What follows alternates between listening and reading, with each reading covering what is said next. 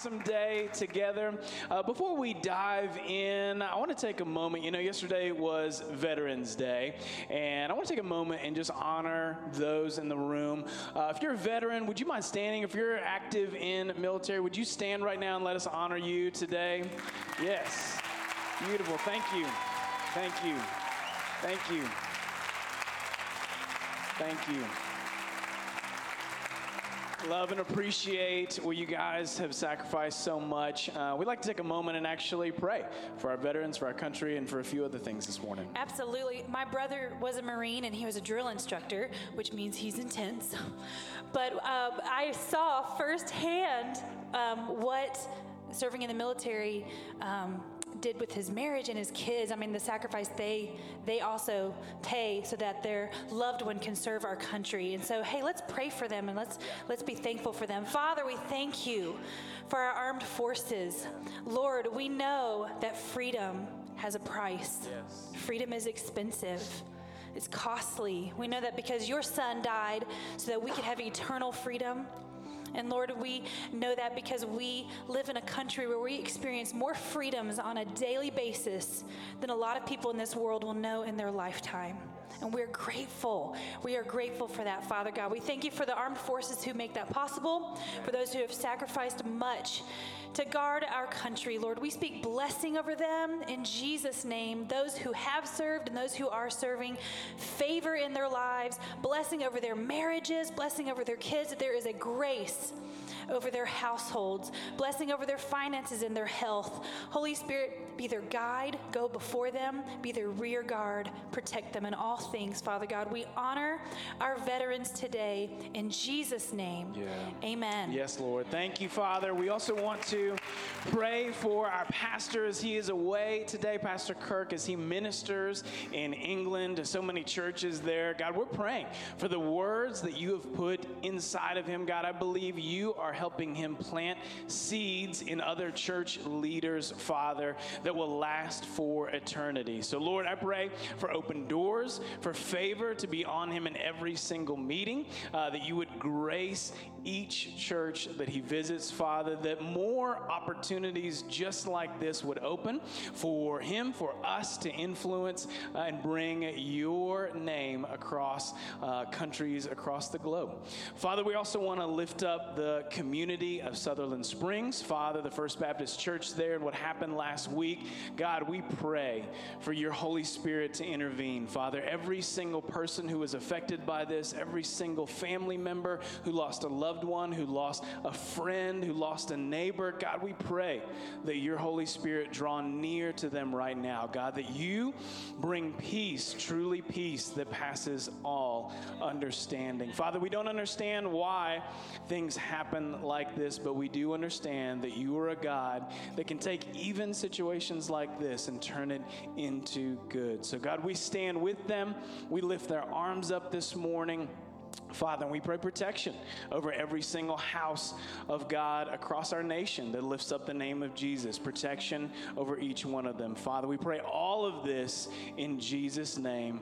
Amen. Amen. Amen. Awesome. Well, good to see you guys today.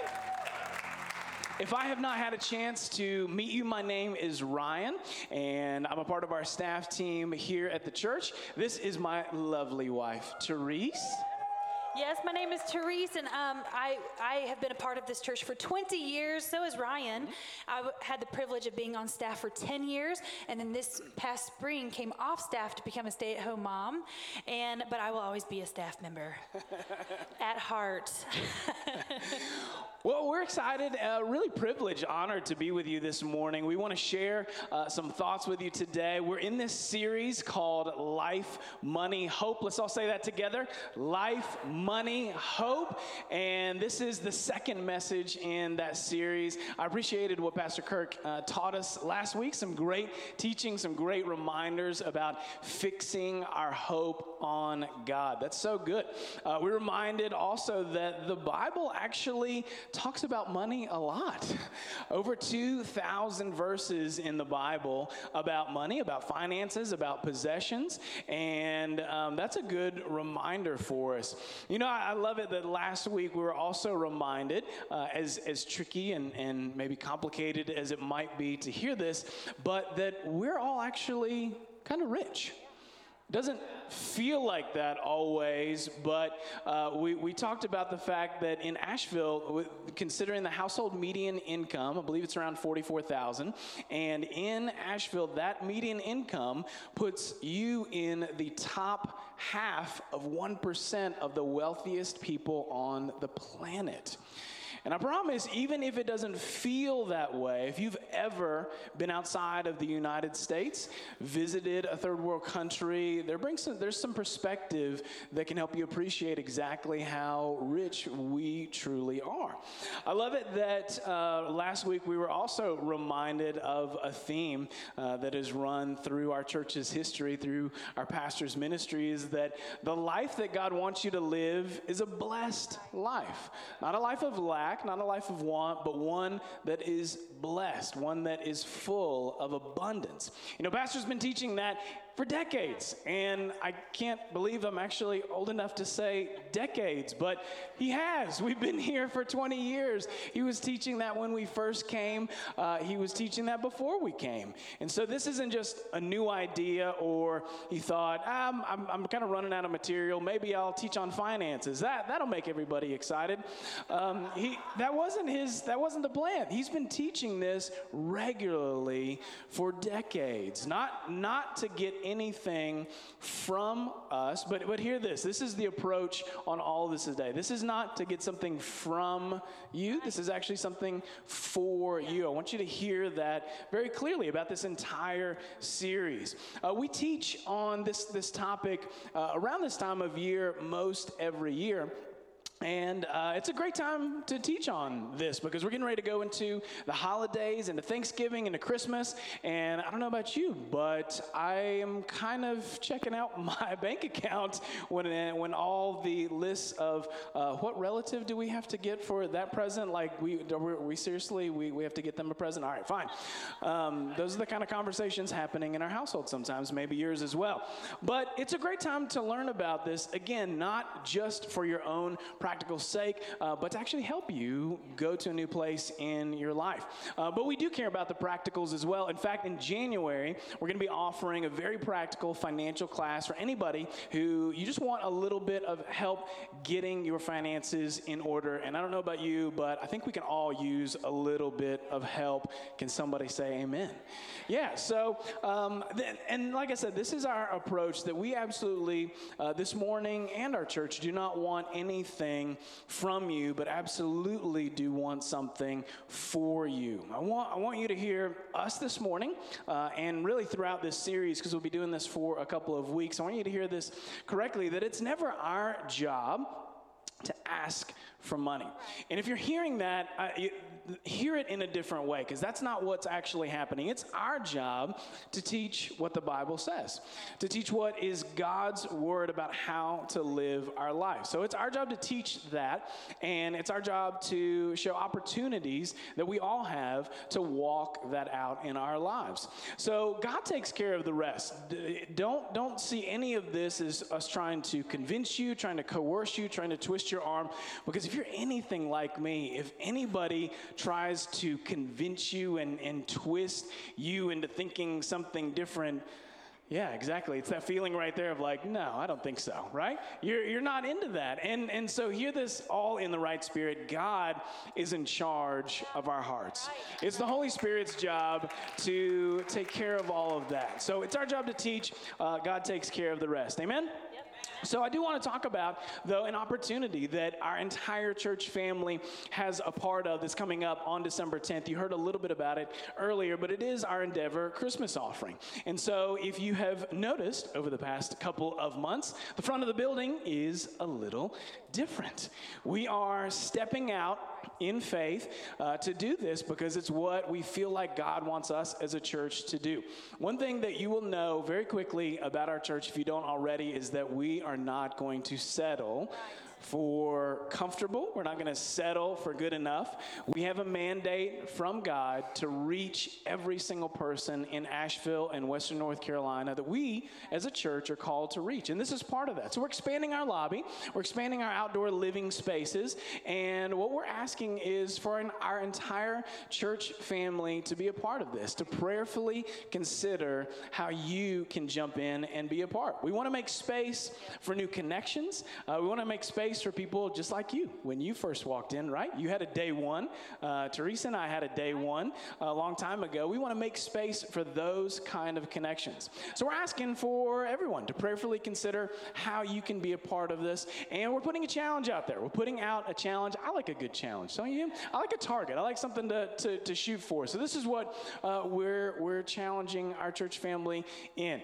We're asking 150 families or individuals to give $1,000 at this Endeavor Christmas offering. And I know that sounds like a lot. And it is. But what we're believing is that God, our God, is a God that is big enough, that is a God of abundance, that is a God that has more than enough for every single thing that you need and every single thing that we need. So we're trusting God in faith on this. We're asking our whole church family to be a part, to bring your best on that day. And we're going to take Asheville. Amen? Amen. We're going to take Asheville. Amen. This is what we're going to do together. Awesome.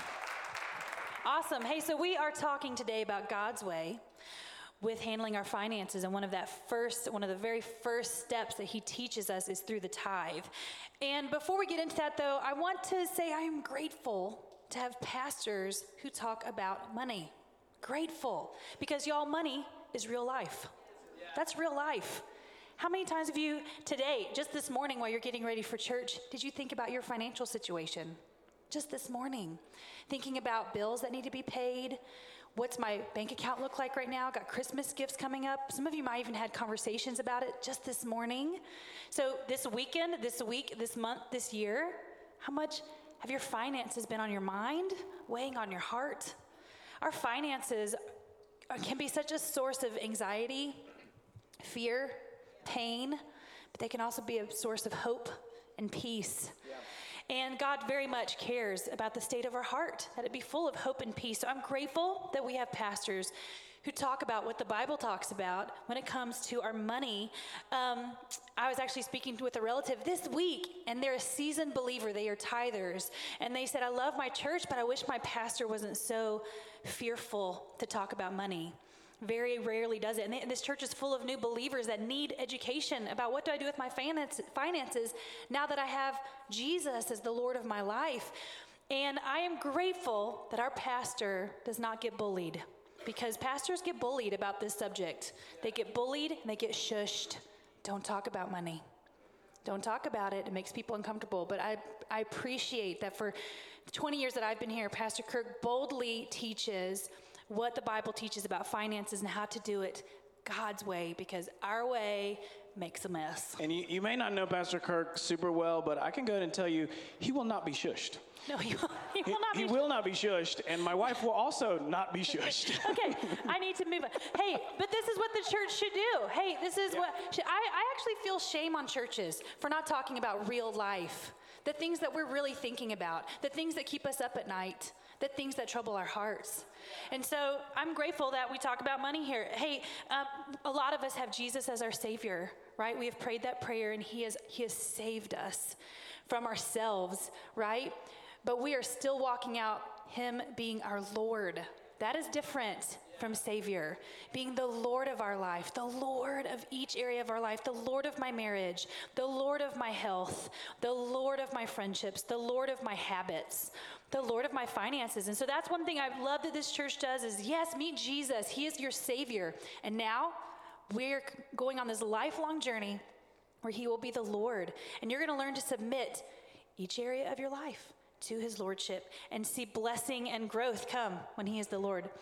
Yeah, so God wants you blessed, not just for yourself, but to be an actual blessing to other people. And that comes through freedom and revelation, really in every area of your life, not just finances. But I know that if my finances are in trouble, I'm not overflowing with anything really to give anybody, right? So he wants us to be rich in every single way, in every single area of our lives. We do have a phrase that we've said around here for years, and it is this, that if God can get it through you, God can get it to you. Yeah.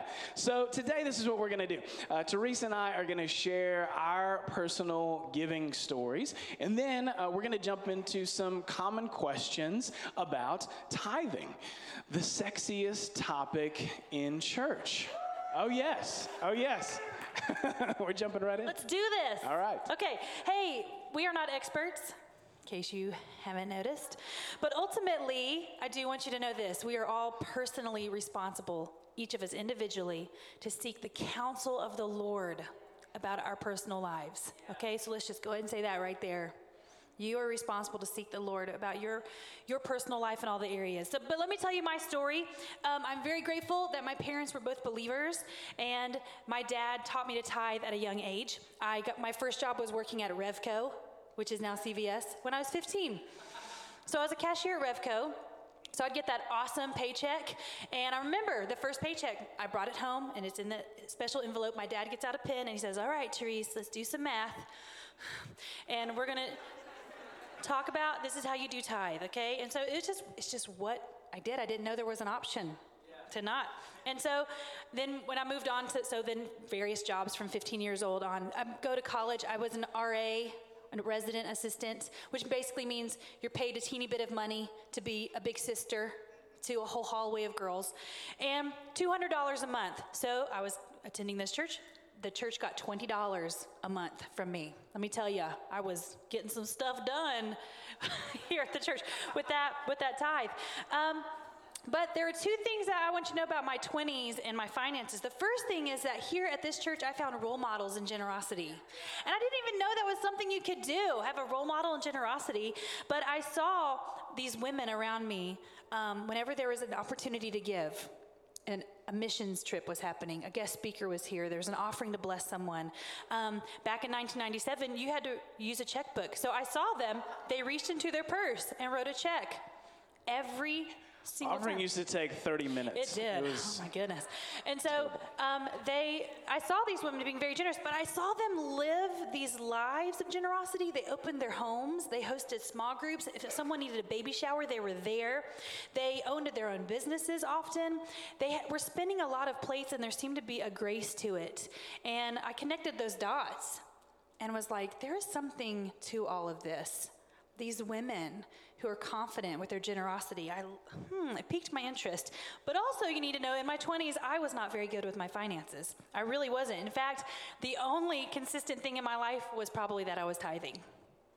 And so my personality type still is, but really then, I was honestly bored by the idea of budgeting. I mean, it just seemed so lame and boring and stifling and stuffy, and I just didn't seem like that. Why are you looking at me when you say that? Makes me feel uncomfortable. My joke is that my husband was bored with a suit on, and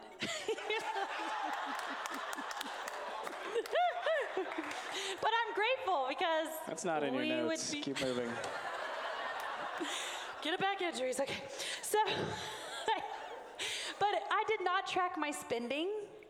I bounced checks, but I thought, no, I'm a free spirit.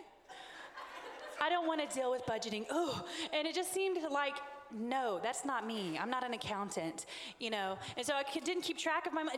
I didn't like it. It seemed to me like boundaries and boring.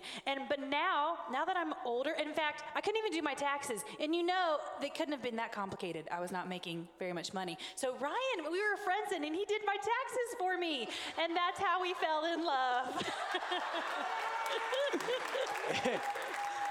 It was truly the beginning of the most boring, dorky love story ever told. They're going to make a movie. What's your standard deduction, baby? I don't even know what that word means.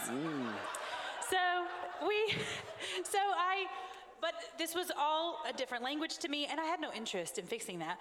But now that I'm older, I realize that I was shrinking my world with my own foolishness. Shrinking it. I limited my opportunities. So when something cool came up that I could do that cost more than $5, whatever it was, go on a trip, have this cool opportunity, I couldn't do it. It was always like, oh, I can't afford it. And so so here I am thinking I'm a free spirit, but really, how free was I? I think the only safety net I really had was the fact that I tithe. And the older that I've gotten now, I've learned to grow in discipline in many areas of my life. I've learned to hold my tongue in many areas of my life. I'm just learning discipline, And I've learned to not be so passive with learning my finances. Things too. Yeah. No, I'm just mean life in general. You don't have to say everything you're thinking. There's a discipline. Come on, guys. You don't have to. Okay, Zeus. I've learned to not be so passive with my finances. I've learned to submit to the financial wisdom of my husband. He has a ton of wisdom, and to submit to his instincts about things. And I want you to know this, that if this sounds familiar to you, if you relate to my personality type, that there's hope. You too can become a grown-up. I want you to know that, because I am learning to find the joy in the discipline. And I know those two words sound like they actually cancel each other out, but there is the joy in the discipline. And any of you who have endeavored to tackle something hard that you never thought you'd ever do, and you did it, the joy and the confidence that starts to build, it's awesome. It's awesome. So it kind of reminds me of this analogy real quick with dogs, and I'll be fast. But how many of you grew up with dogs? I did. But all of my dogs were crazy. And one of them in particular, Doodlebug, she was totally nuts. And I know, she sounds ferocious, but and it was our own fault as dog owners. We did not train our dogs. We would half-heartedly do some obedience classes, go to half of them, but not do the daily training that you're supposed to do with your dog to help them learn to be an obedient dog. So our dogs were crazy. This means that the minute the door was left open for a second, that dog bolted outside and was gone for hours. You'd have to get in the car and go find him, right? These are the dogs that pee on the floor when you pet them. These are the dogs that jump on people. These are the dogs I grew up with, right? They're all crazy. So what did we do with these dogs? Nothing. They could stay in the house, and we walked them on a short leash to go to the bathroom, right? That's about it. So these dogs were not going with us on family trips because they're crazy. They wouldn't come back. And so I would see these dogs. I would see these dogs out doing these cool things, and I would think, man, my dog would be in another state by now. That's so amazing that dog can do that. And so that was Doodlebug, right? No structure, no boundaries. And she probably thought she was a free spirit. She doesn't listen to her masters. She does whatever she wants. And then now, compare that to a dog that I became very familiar with as a dog sitter for a good friend for years, and his name was Scout. And he was a trained quail hunter. So he had tons of he was like the Marine of dogs.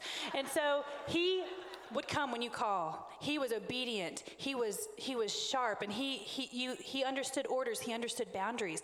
Scout got to go camping. He went canoeing. He went to downtown festivals. Scout got to do all these fun things. And so I imagine if Doodlebug and Scout were talking, Doodlebug might think, ha, Scout, you listen to your master. But you know what? Scout, when it comes down to it, knew boundaries and had been trained and knew discipline and listened to the voice of his master, and actually had a richer, more full life than Doodlebug, who had to be on a tight leash because she couldn't be trusted. And so that analogy has stuck with me. I don't want to be a Doodlebug. I don't. So I hope that if nothing else today, you don't hear anything else. Don't be a Doodlebug. That should be the tagline for our series, Don't Be Doodlebug. I also want to say, side note, if you're one of those people that names your dog a silly name, you should expect silly things. I feel like Doodlebug was the perfect, anyway. So here's my story. Let me tell my story really quick. So I grew up in a good Baptist church in Winston-Salem, and this is the part where Therese wants me to include the fact that I was also in a handbell choir for many, many years. Where are my handbell people at? And this was actually part of the major attraction that she had to me, because you don't get these kind of biceps just doing nothing, right? So some of y'all get that. You'll get it later.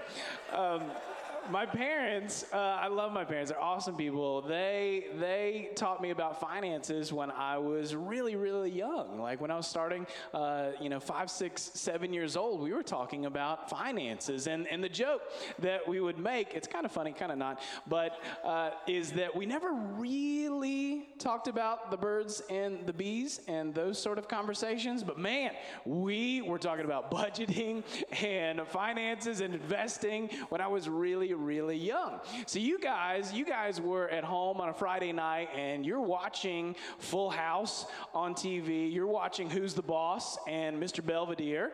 And I'm sitting at home watching what the market did that day and watching financial shows with my parents, telling my friends about the dividends that are coming up in the next quarter. So that was, I know, it's like you're understanding who I am a little bit easier now.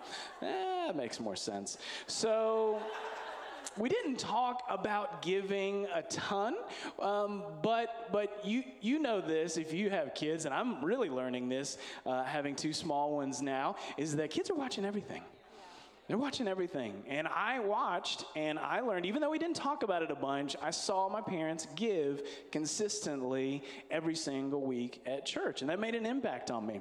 At my church, we would do campaigns. The Baptist church I grew up in, they would do campaigns. And when it came time to pledge, that was awesome. That was my favorite part. I loved telling how much I was possibly going to give. I would just make up a number and then tell them. And everyone would be high-fiving me and like smiling. And that was great. Pledging is awesome. I didn't like the giving part. That was terrible. I didn't do it. So I just did the pledging part because that's fun and easy, and I just never gave. That's terrible. Why are you laughing? We should all be ashamed of the little boy that I was that would pledge all this money and they would build buildings and then I wouldn't write the check.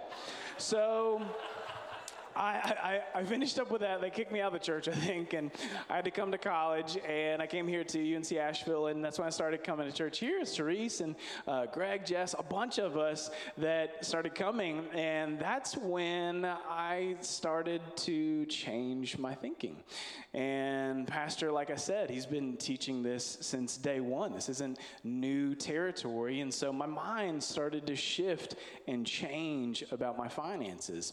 And I didn't have any income while I was in school, but the very last semester of college, I just felt like God spoke to me and said, I want you to give $50 a month.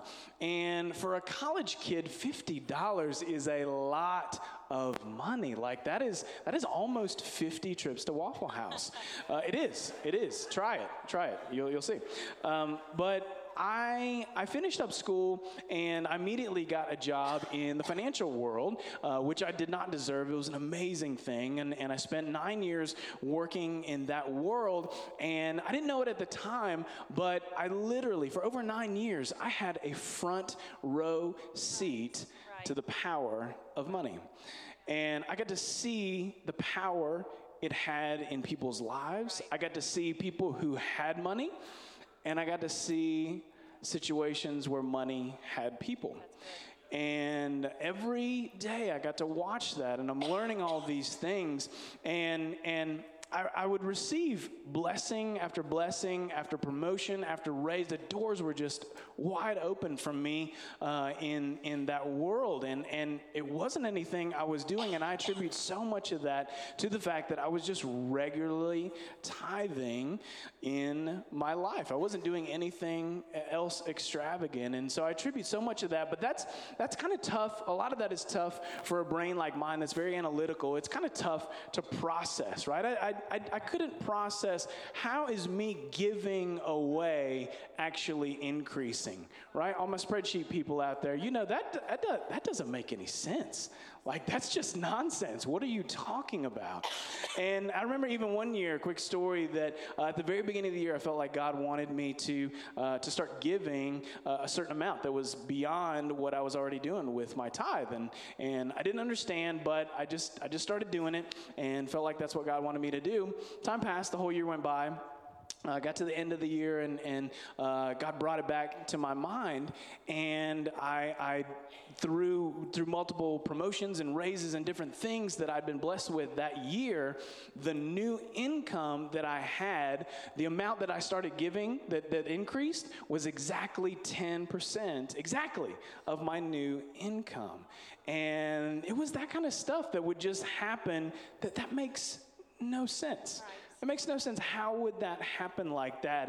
And so all kinds of stories like that through my life, through our marriage. We got married. We started giving. We built our marriage on those kinds of principles, that we are going to be a family that gives. We're going to be a generous family. We're going to be a tithing family. And these were principles that we had built our marriage on. We both came in with that idea.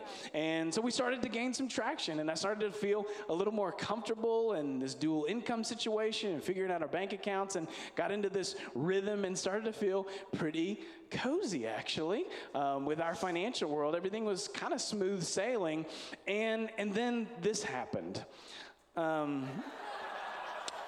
blinked, and I had these amazing cuties. These are our babies. This is Noble, our son, who's almost 2 years old, and then this is little Evangeline on the right. She'll be 9 months this month. And I think Noble's working on our message. He is. Right, he was finishing up the last few details. He read all this. Yeah. And so it was just, we blinked, and this happened. You parents, you know what I'm talking about. And there were things that we prepared for, and there were things we did not prepare for. Every parent in the room goes, yes, I know what you're talking about. I mean, even the very beginning of Noble's life, we were not ready for a 35-day stay at the NICU. That was crazy financially, crazy emotionally. We weren't ready for all that, but I can say this, looking back at all that over the last couple of years, that our God has been faithful. Our God has been faithful in every single situation in our lives. And that is who our God is. Kids amplify everything, though, don't they? Kids amplify everything. They're super cute, right? They're super cute. But how about this? If I brought Noble and Evangeline in here in 5 years and brought them on stage, and they still looked like that, you wouldn't know really what to say. You'd be like, are they okay? Like, do you need to go to the doctor? Is everything all right? Because they aren't growing. That's a problem, and we can spot that kind of stuff really easy when they're kids and they're babies, because we're tracking that, and it's important. But I think here's the trick, is that a lot of times we get stuck and we stop growing. That's good. Our physical bodies finish growing, but we stop growing spiritually. We stop growing emotionally. We stop growing in our wisdom, and that's way trickier to see. But we want to be adult Christians, don't we? We don't want to be kids, and the holidays are right around the corner. Christmas is coming, and you know, one of the things that's really easy to tell the kids from the adults, right? Because the kids at Christmas are very excited about what? Getting something, right? Yeah, they want presents. They are excited about gimme. The adults are excited about what? They're excited about giving, right? Adults are excited about that. And that's who I want us to be as a church, as believers, to be excited about giving, excited about being generous. Good. So we're teaching today about the tithe. It's foundational to a believer's thinking. We want to get this first button right. Our tagline for the series is God's way works. And I promise, it does. God's way works. So let's jump into some questions here. Our first question is this. It's a basic one. Let's just get some fundamentals out of the way. First question is this. What is tithing? All right. The word tithe means tenth or the 10th part, and it is giving 10% of your income to your local church. Now, the tithe is many things. It's a declaration. It's a declaration to ourselves that we understand and we agree that God owns everything.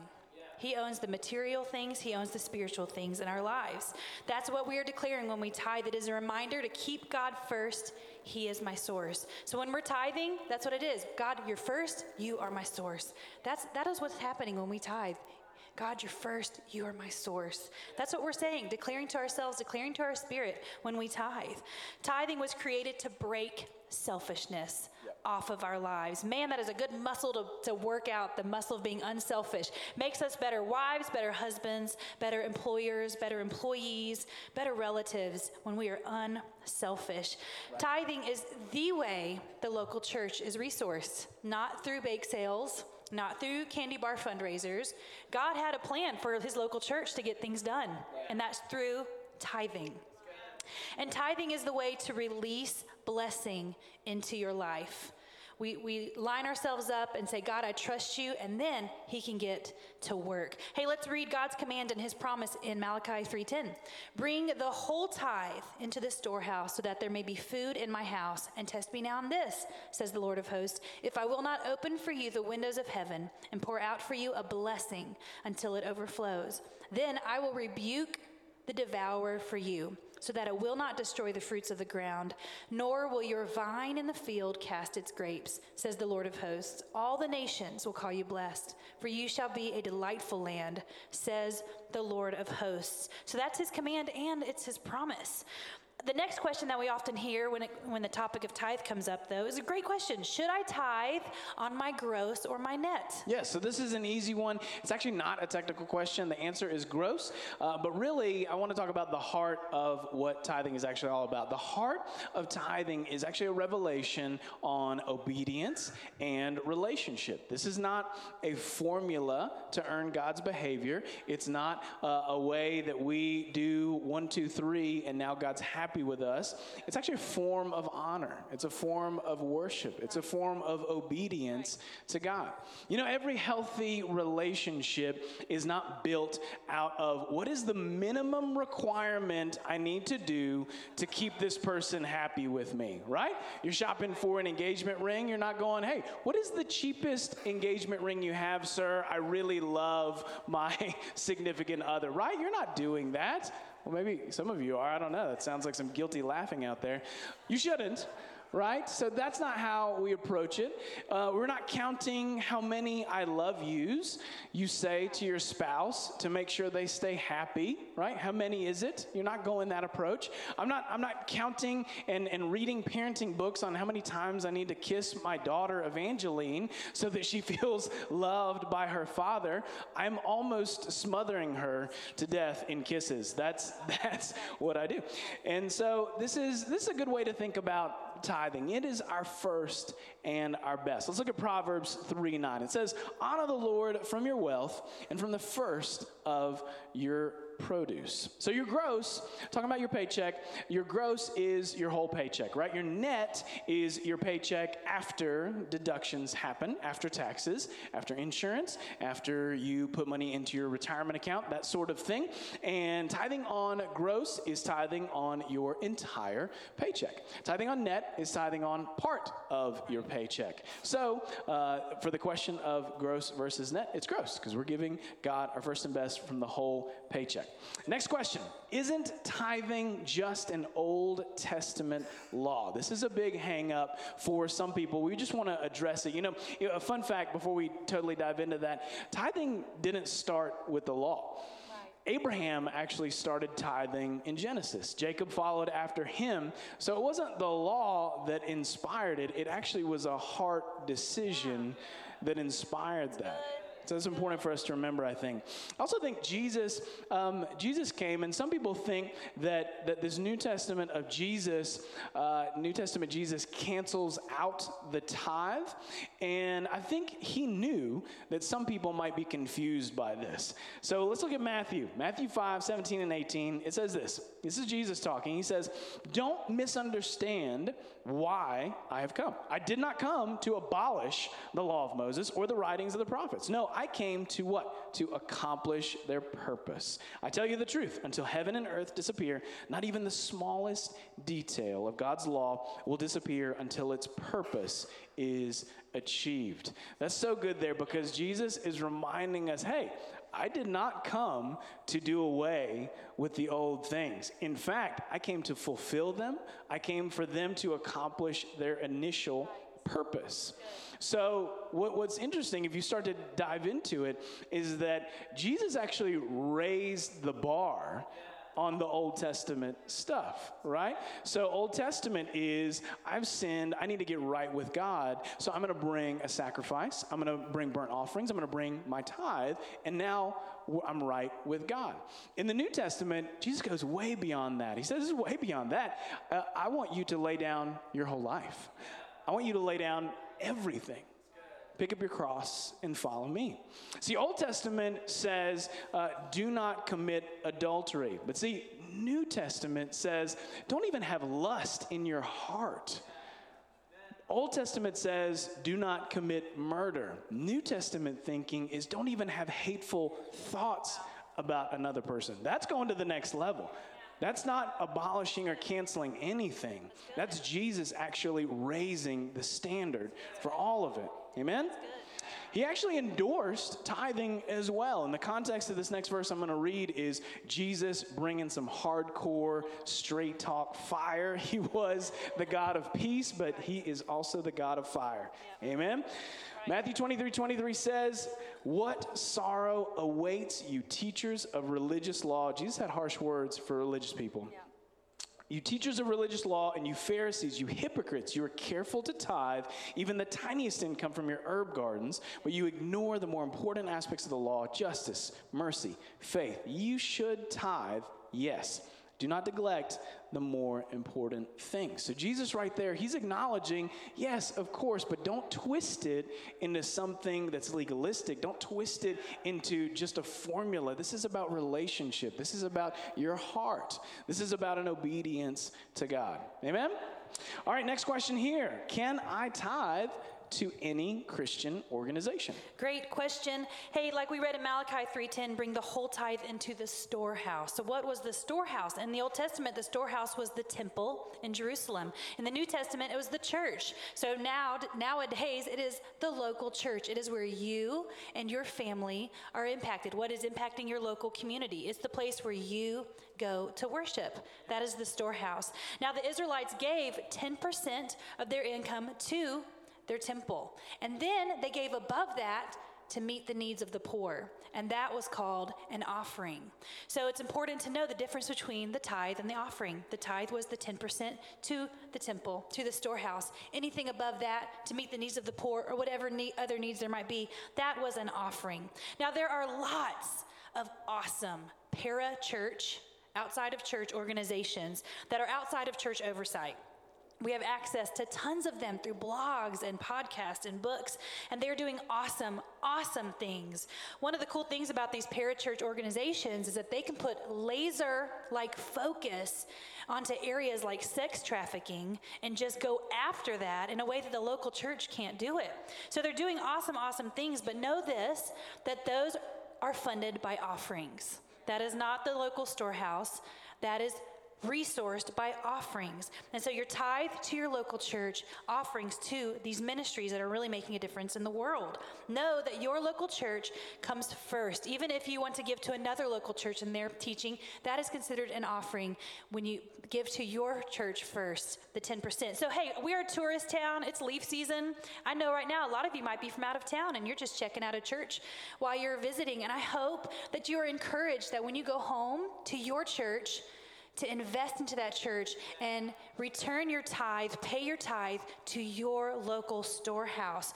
Hey, know this, tithing is actually just a baseline for giving. It's like a jumping off point. It's the starting point because Jesus called us to give everything away. And he modeled generosity that was crazy and ridiculous. And people's interest was piqued by the generosity of our Savior. So know that really we start with the tithe. That's the beginning point. Now, this is important. Believers, I'm talking to believers right now. God commands us to give with a cheerful heart. That's a big deal.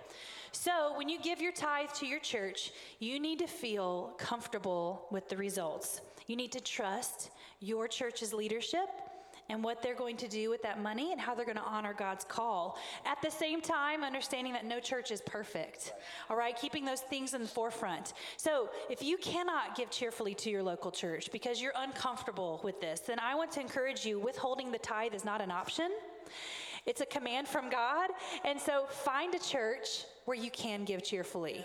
All right, so just know, withholding, not an option. Find where you can honor that leadership and get behind them. Find the leadership and the call that's on that church that you can get behind. But withholding tithe, not an option.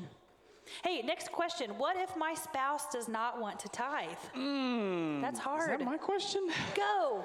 Whoo, tricky stuff. Who wrote these questions? So, that is a very dicey area. Money is a hot topic no matter what in any relationship. It is a hot topic and can be in marriages. So I think this is similar. Maybe you have a spouse who doesn't want to go to church. You have a spouse who doesn't want to pray. You have a spouse who doesn't want to do those kind of things. It's kind of similar to that. And so the very first thing is this: pray.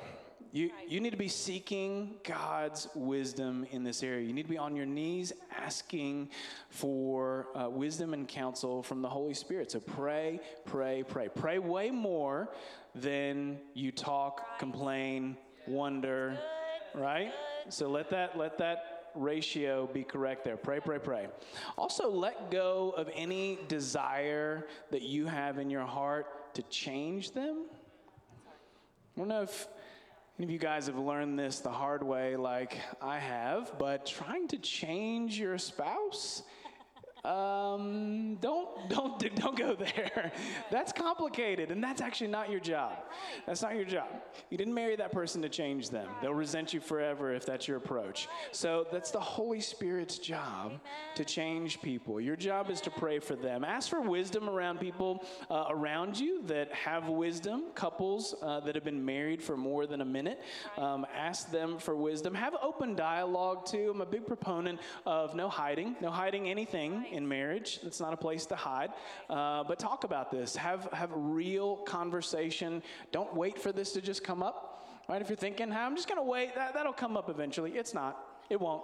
Yeah, this is one of those topics. You've got to go after it directly. I think it's okay to stick to your convictions, though. If you have income, you can tithe off of that income. But ultimately, you have to get a revelation that they have to get a revelation. This isn't about coercion. This isn't about reminding them just enough. This is about God working behind the scenes, which He can, which He will. This is about God working behind the scenes to help them have their own personal revelation, because that's what it takes with finances. Right. That's what it takes in every single area of our lives. Amen? Amen. Let's do one more question. No, let's do two more. We'll have time. We don't have time for two more. We're going to do two more anyway. Y'all good? Y'all good? All right, good.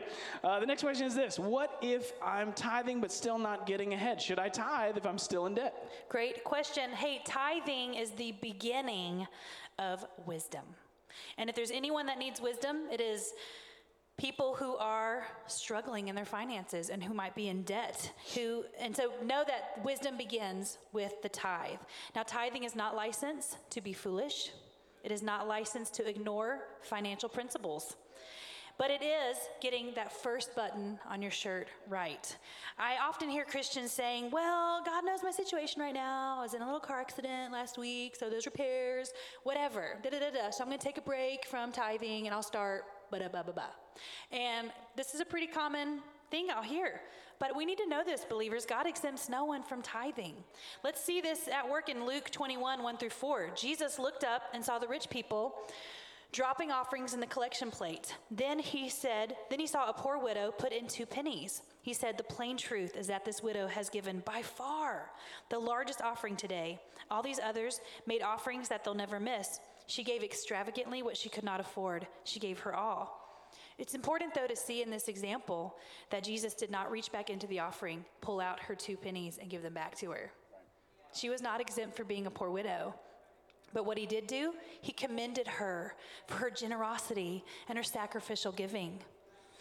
So no one is exempt. Know that. I love what Dave Ramsey says. He's an awesome, awesome financial counselor to thousands, if not millions of people. And he says, if you cannot live off of 90% of your income, then you cannot live off of 100%. Right. And oh, ouch. Hey, there's some truth in that, because when we get to the root of it, there are probably some other issues going on that are not related to our tithe.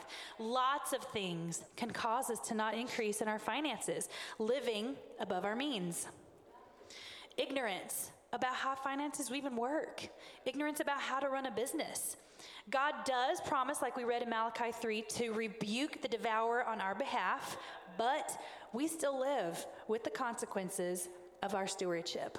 We just do. So the idea is this: no matter what season you find yourself in, tithe.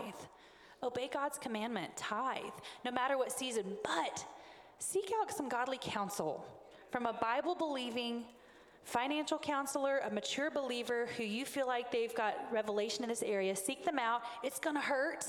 You're going to have to get real with them and real with yourself about what are my wants versus my needs, because those aren't the same thing.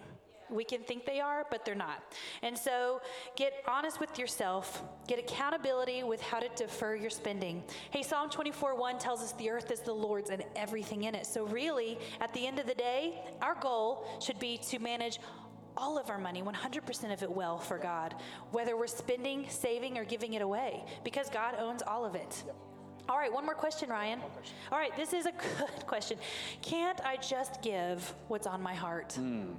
So here's the thing. Emotions are a beautiful thing. God gave us emotions for a reason. They're a good thing. Being led by your heart, being led by your emotions, that it can be appropriate in certain situations. But this is what I've found in my own life, that when it comes to big things, when it comes to really important things in my life, I have not found that being led by my emotions is really that helpful, right? I don't want to be led by my emotions when it comes to making a decision whether I'm going to go to work or not. Is anybody, that's just me? Anybody else not felt like going to work before, right? You don't want that to be leading you. I don't want my emotions leading me when it comes to paying my mortgage. I don't feel like giving them another mortgage payment every month. It's pretty important, right? I don't feel like always being patient with my kids, being patient with my spouse. But that's where I'm not letting emotions lead.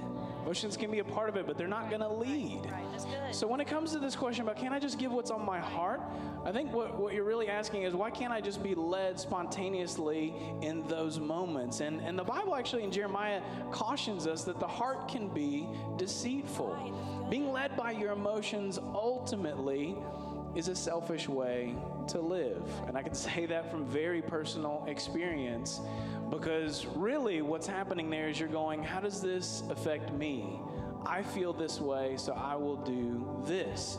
Tithing, as we talked about, tithing breaks selfishness off of our lives. Malachi talks about the windows of heaven being open over our lives. And catch this. This is one of my favorite and one of the biggest personal revelations I have about this verse and giving and all that. So Malachi talks about the windows of heaven opening over our lives when we bring God the tithe. And I think that does happen. And a lot of times when you think of windows of heaven, what do you think of? You think of more money, you think of resources, you think of favor, you think of opportunity. And yes, I think it is those things.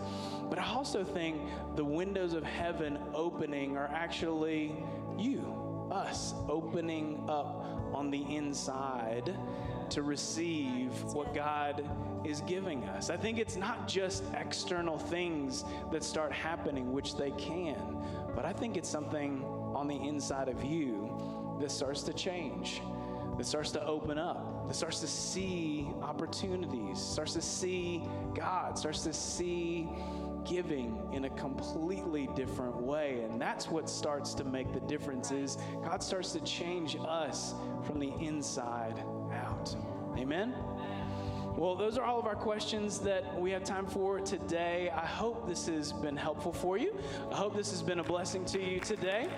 You got something out of this. And I just want to say again, all of this is because we want something for you. We want you to live the life that God has truly called you to live, a life that is blessed, a life that is generous. We should be known as believers in the church as the most generous, the most blessed people on the planet. Amen? Right. Amen. And ultimately, hey, we encourage you to get God's input about all the areas of your life. Talk to Him. Heart-to-heart conversations about every area of your life, and you can do that. You can live in a conversation relationship with God, and that is through His Son. He made that possible through Jesus. When we ask Jesus to come into our life, we invite Him to be our Savior, and then we begin this lifelong journey of Him becoming the Lord of our life and this relationship with Him that starts when we ask Him into our heart. Jesus was actually a form of tithe. He was God's first and best that He gave to us. And He gave it to us in faith that we will accept Him. So we never want to leave a church gathering and not put out an opportunity for people to do just that, to start a relationship with Jesus. So I want to pray with you today. I'm going to ask that all of us bow our heads and we close our eyes. Father, you have called us to live a life of abundance and generosity. It is your will for us to live in wide open spaces. I'm praying for new thinking, new believing to emerge in every one of us. Please let your Spirit open up our heart and our mind to your goodness, to your provision and your abundance. You can live a life of abundant peace, abundant joy, abundant sense of purpose, strength, and joy by entering into a relationship with the God who holds it all. I want to encourage you. I don't know where you are in your relationship with God. Maybe you've never surrendered your life to Jesus. I want to pray with you today to help you take that first step towards Him. Maybe you used to be close to the Lord, but you are not right now. Or maybe you're just not sure. No one is looking around, but I want to give us an opportunity to put our life into the hands of an incredible, incredible God. If that's you, if you're saying, I want to give my life to Christ, I want to come back, or I just want to be sure, I want you to raise your hand real high. You're saying, I need God. I want to return to God. I want to be sure. This is your opportunity to raise your hand. We see your hands. We're going to give you a few more moments. You're saying, I need my life in the hands of God. Anybody else? All right, I want to lead us in prayer. I'm asking for everyone in the room to join and say these words together. We're going to repeat after me. Lord Jesus, come into my life. I know I've sinned, but I come to you and to your cross, where you paid the price for all my sin. Today is a fresh start. It's a new beginning. Jesus, help me become the person you've created me to be. Amen. Amen. Let's thank the Lord.